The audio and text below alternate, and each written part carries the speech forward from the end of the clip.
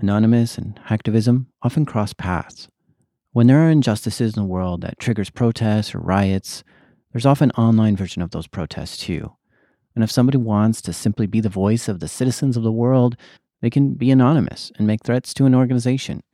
These anonymous online protesters have targeted governments, churches, organizations to try to expose their corruption. They have been known to wage online attacks so hard that the organization goes completely offline. Or they take it a step further and get internal access to the network and cause whatever destruction they can from within. On many accounts, Anonymous stands up for the citizens of the world and helps fight corruption. But what if the organization that stirred the bee's nest was a hospital? Would anyone ever consider attacking a hospital? A place where patients are on the verge of death and life-saving operations are happening on a daily basis? A place where people go to as a last resort for help? Can hacktivism go too far? This is Darknet Diaries. True stories from the dark side of the internet. I'm Jack Resider.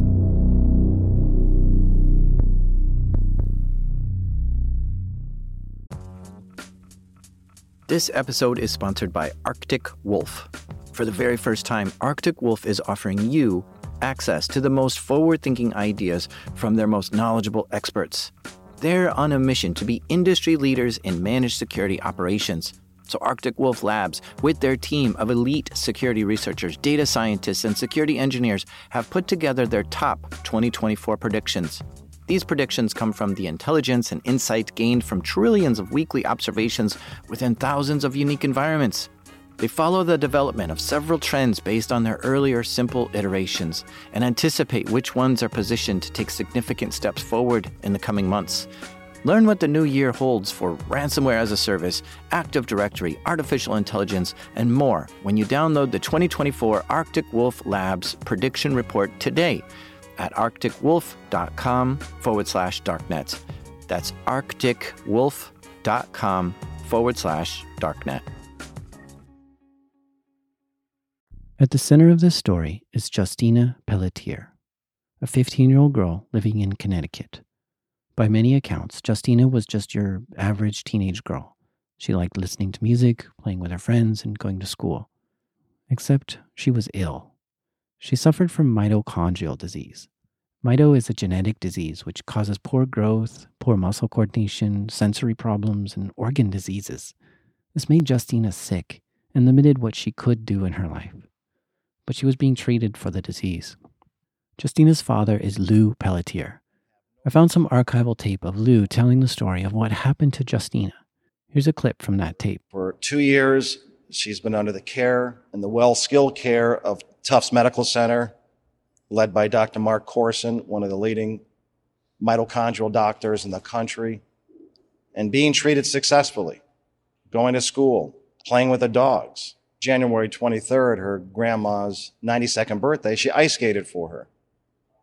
She gets the flu in early February. Conditions deteriorate rapidly, which is unfortunately when you have mito, your body just doesn't fight things the way other folks can.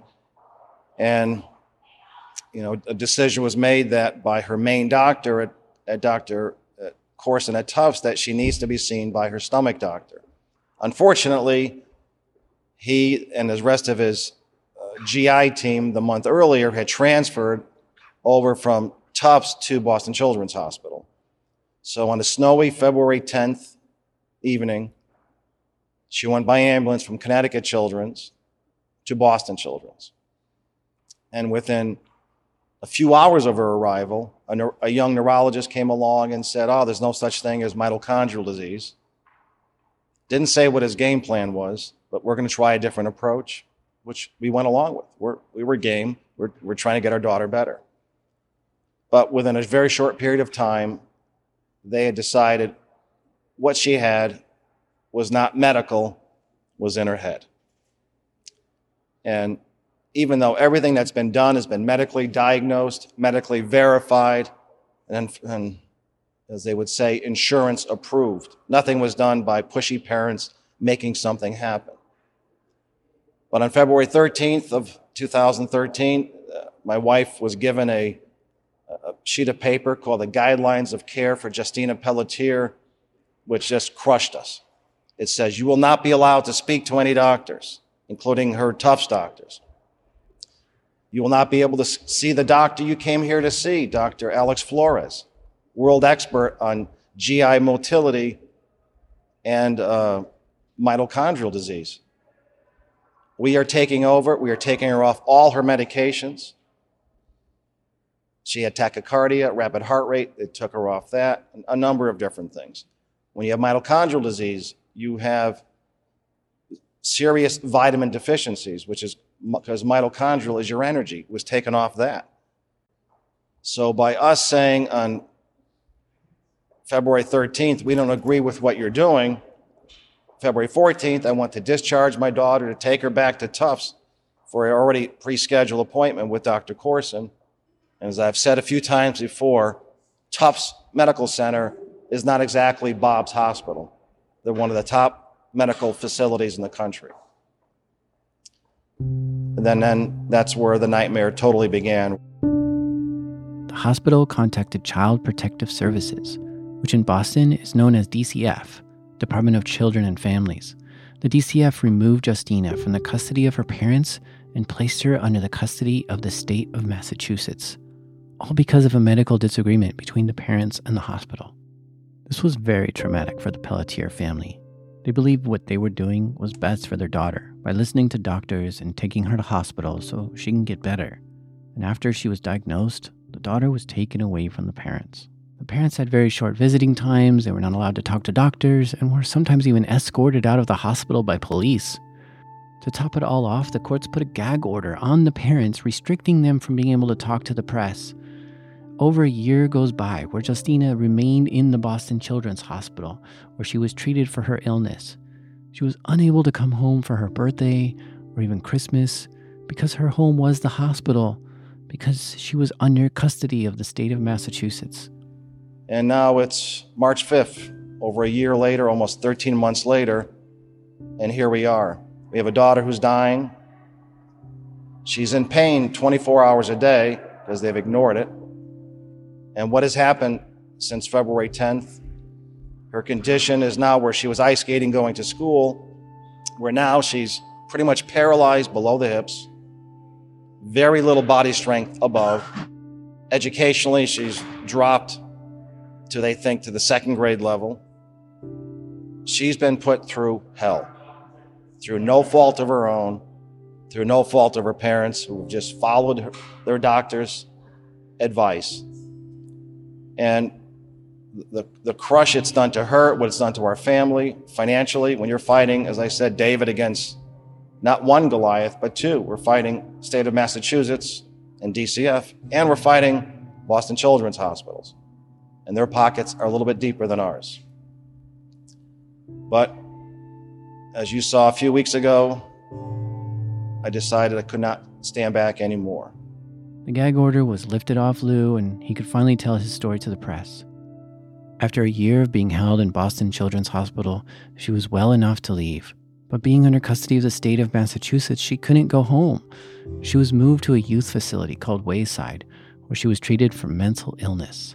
As of today, she is still at the Wayside facility, which, by the way, is a 2-week psychiatric residential facility, non-medical. She's been there 6-7 weeks. One of the things that transpired was last Monday, they had announced in the courtroom they were going to move her to a facility called the Shared Living Collaborative. Part of the nightmare that went on, if you saw the media, you saw that my wife actually passed out outside the courtroom. 2 days later, Shared Living Collaborative said, no, we want nothing to do with Ms. Pelletier at this point because of all the media scrutiny. So basically, she's in a facility that's designed to keep people 2 weeks or less and non-medical, and she's been there, 6-7+ weeks. We were there the Friday before the court in our weekly visit, and I mention this because it's very important. Justina's shirt bottom had happened to lift up, and my wife and daughter saw the severe dark red lines coming out of her port where her surgery was. That's sepsis, it's poison. If we didn't raise the red flag, DCF officials were in there laughing, she could be in serious medical shape, even worse today, or not be here today. Our family has gone through 13 months of any family's worst nightmare, that any hospital could take a child away from a family that was doing no wrong and have no recourse as far as getting her back. Because of how chilling this story sounds and how desperate the parents seem to be, the press ate this story up. News agencies around the nation went wild talking about Justina. Lou conducted numerous interviews for national news, such as Fox News, Glenn Beck, and even the Dr. Phil show. People around the country were frightened and shocked, and even outraged by such a story. Social media was abuzz talking about how horrible it was that the hospital took Justina away from her parents. And once the news became national coverage, an ominous video was uploaded to YouTube by Anonymous. Here's a clip from that video. Greetings, fellow citizens, we're Anonymous. It has come to our attention that a 15-year-old girl by the name of Justina Pelletier has been held against her will by the state of Massachusetts for over 1 year. Justina has a condition known as mitochondrial disease. However, the Boston Children's Hospital believes that it all is merely in her head, and as a result she has been detained in addition to being tortured physically and mentally by this corrupted system for nothing more than being sick. Anonymous and the American people will not tolerate this abuse of our children and will retaliate using whatever means necessary in order to protect our fellow citizens from this abusive and manipulative behavior. We will punish all those held accountable and will not relent until Justina is free. Test us and you shall fail. This will be your first and final warning. Failure to comply with our demands will result in retaliation and the likes which you have never seen. Free Justina and return her home to her family. The voice of the people shall be heard. We are Anonymous. We are Legion. We do not forgive. We do not forget. Expect us. Operation Justina engaged.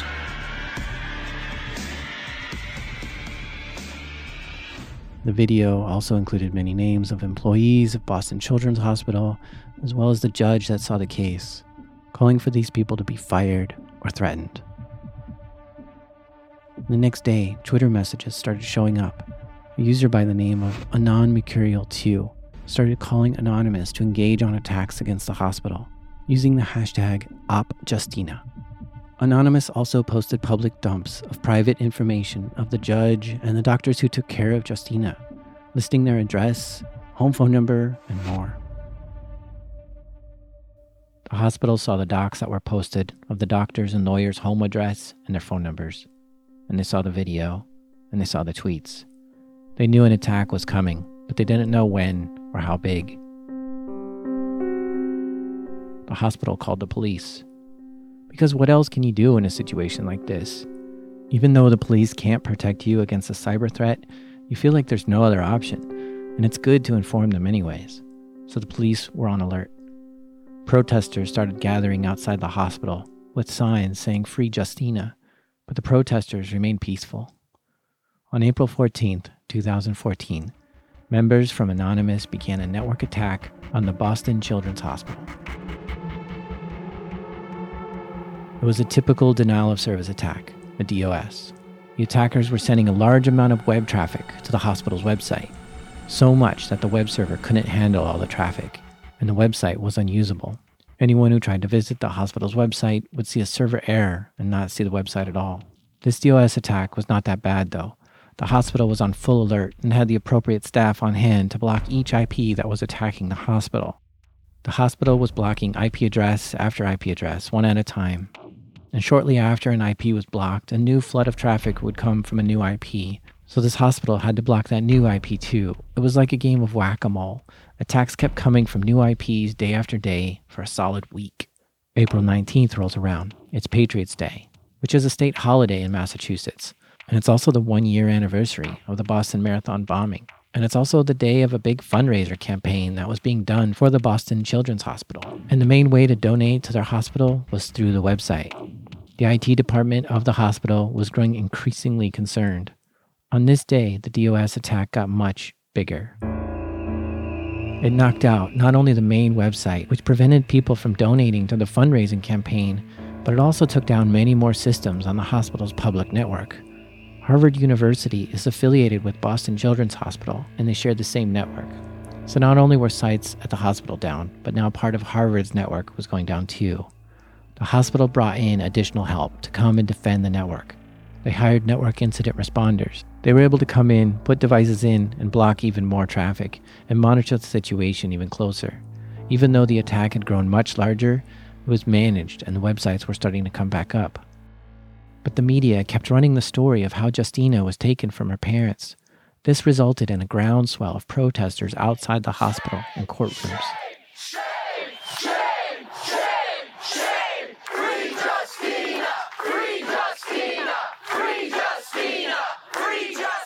At some point, too, a video was leaked from Justina pleading to be sent home and that she misses her family so much.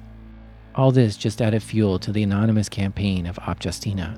New anonymous supporters were joining in, and the DOS against the hospital was growing larger and getting more serious. The attackers began blitzing the phone lines and calling in and telling whoever answered that their bank account was compromised. They were sending in a lot of spam emails too, and phishing emails, and at some point, an employee of the hospital clicked on a phishing email, and hackers were able to get into the hospital's mail server. They started reading emails, and even joined some conference calls, and then posted the transcripts of those calls online. More DOS attacks were happening, and more websites were going down. Sites that were disrupted were research sites, philanthropist sites, fundraiser sites, provider portals, patient portals, and more. When the hospital found that someone was in the mail server, they shut down the mail server for 24 hours, stopping all email in and out of the hospital. The email server had 15,000 user accounts, so you can imagine how hard it would be to communicate to this many people when email is unavailable. The attacks continued day after day, week after week, and the attacks grew larger and larger every day. It eventually spiked all the way up to 27 gigs per second. Up until this point, word about the attacks has been kept quiet. But when the email server went down, the Boston Globe news agency heard about this and ran a story about it, indicating the hospital was under a severe attack from Anonymous. This was the front page story of the Boston Globe. When that happened, one of the more popular Anonymous accounts tweeted, "To all the Anons attacking the Children's Hospital in the name of Anonymous, it's a hospital. Stop it." The next day, the attack stopped, almost completely. After 3 weeks of a continuous distributed denial of service attack, the network traffic returned to normal. We know these events occurred because the CIO of the hospital posted an article in the New England Journal of Medicine describing everything that happened. The hospital estimated that this attack cost $300,000 in damages. It seemed the point had been made, and the network returned to normal. The hospital collected all the logs of the attack and gave it to the police.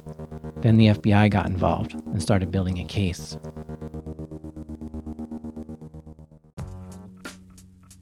This episode is sponsored by Forward.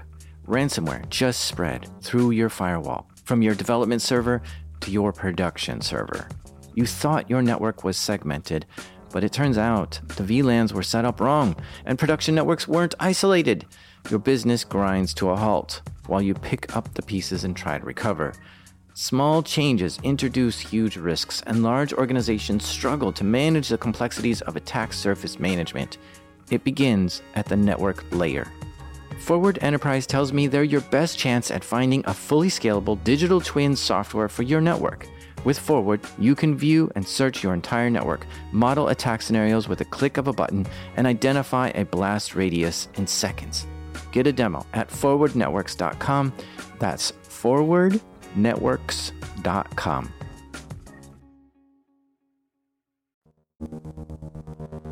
The FBI saw the attacks were coming from hundreds of different IPs. Most of these were proxies, which hide the attacker's real IP. This didn't give the FBI any solid leads. So the FBI went to YouTube. YouTube as in the company, like Google actually. It's actually common that the FBI asks YouTube or Google for data like this. If a Google user is suspected to have committed a crime and there's evidence in that user's account, that data can be turned over to the FBI. So the FBI asked to turn over any information on who owned the YouTube account that posted that anonymous video. The account was found to be owned by Martin Gotsfeld. a 31-year-old male from Somerville, Massachusetts. On September 29, 2014, the FBI obtained a search warrant for Martin's house. On October 1st, the FBI met with Martin. Martin admitted to posting the video, but not conducting the attack.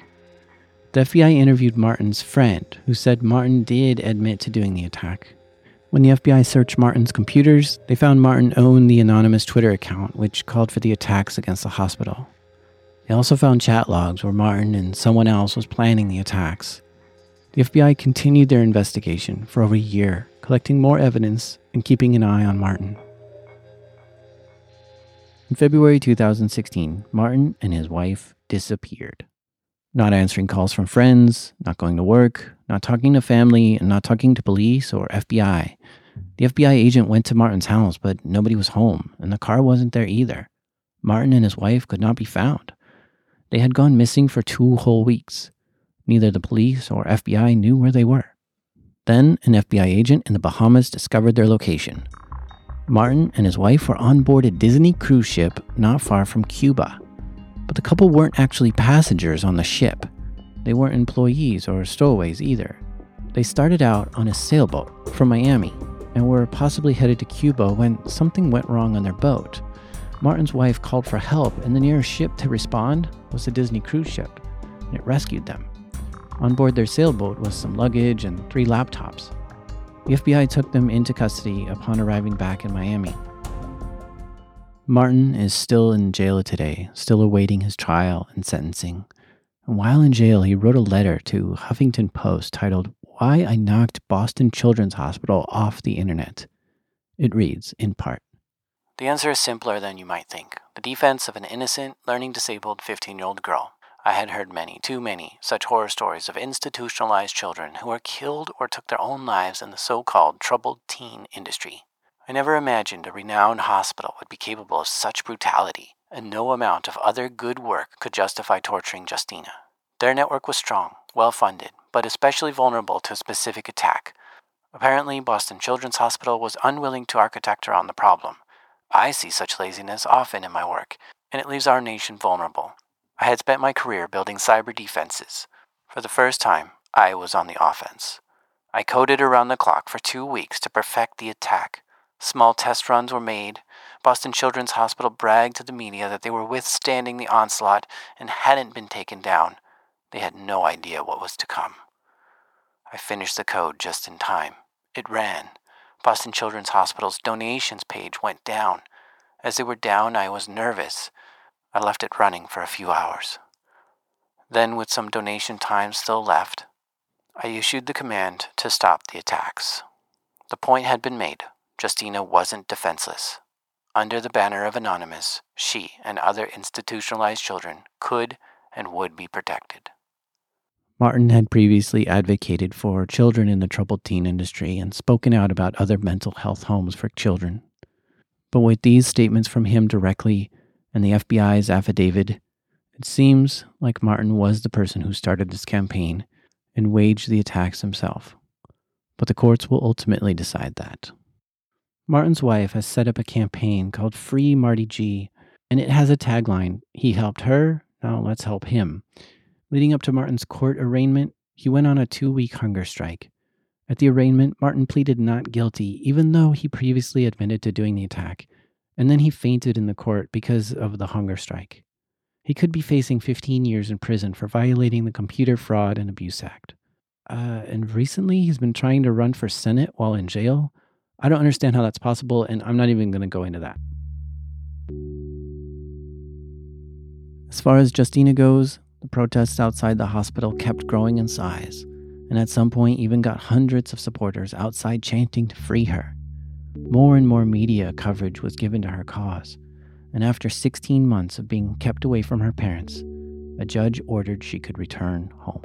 When I was on my way back to my office, my wife's phone calling in, who's on the phone? Justina, and screaming, "Daddy, Daddy, I'm coming home." And I just, praise the Lord, she's coming home, no strings attached.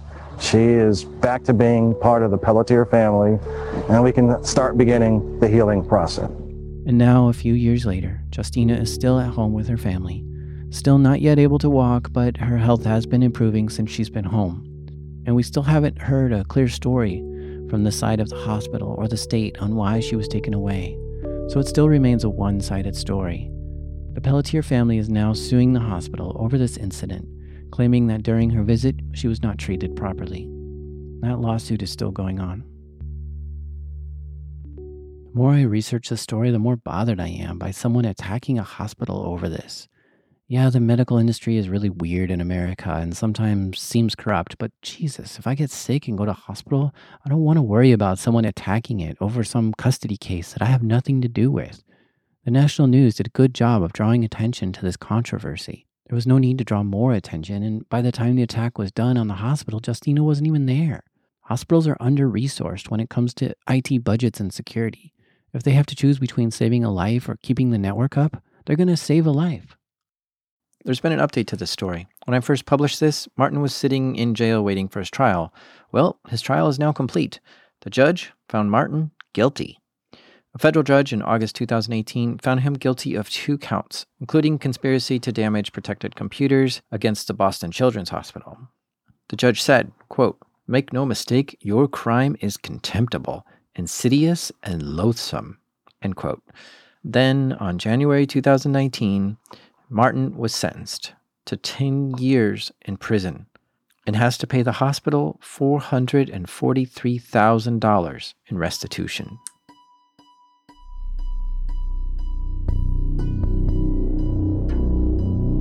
You've been listening to Darknet Diaries. This episode is created by me, Jack Resider. Music is created by Kevin McLeod and Jazar. You know what really makes my day? Is when I see someone post on social media a picture of them listening to the show. Even a screenshot of them listening on their phone is awesome. Or when someone donates to the Darknet Diaries Patreon. If you do either of these, please, know you're putting a smile on my face for the whole rest of the day. It really means a lot to me. Thank you so much.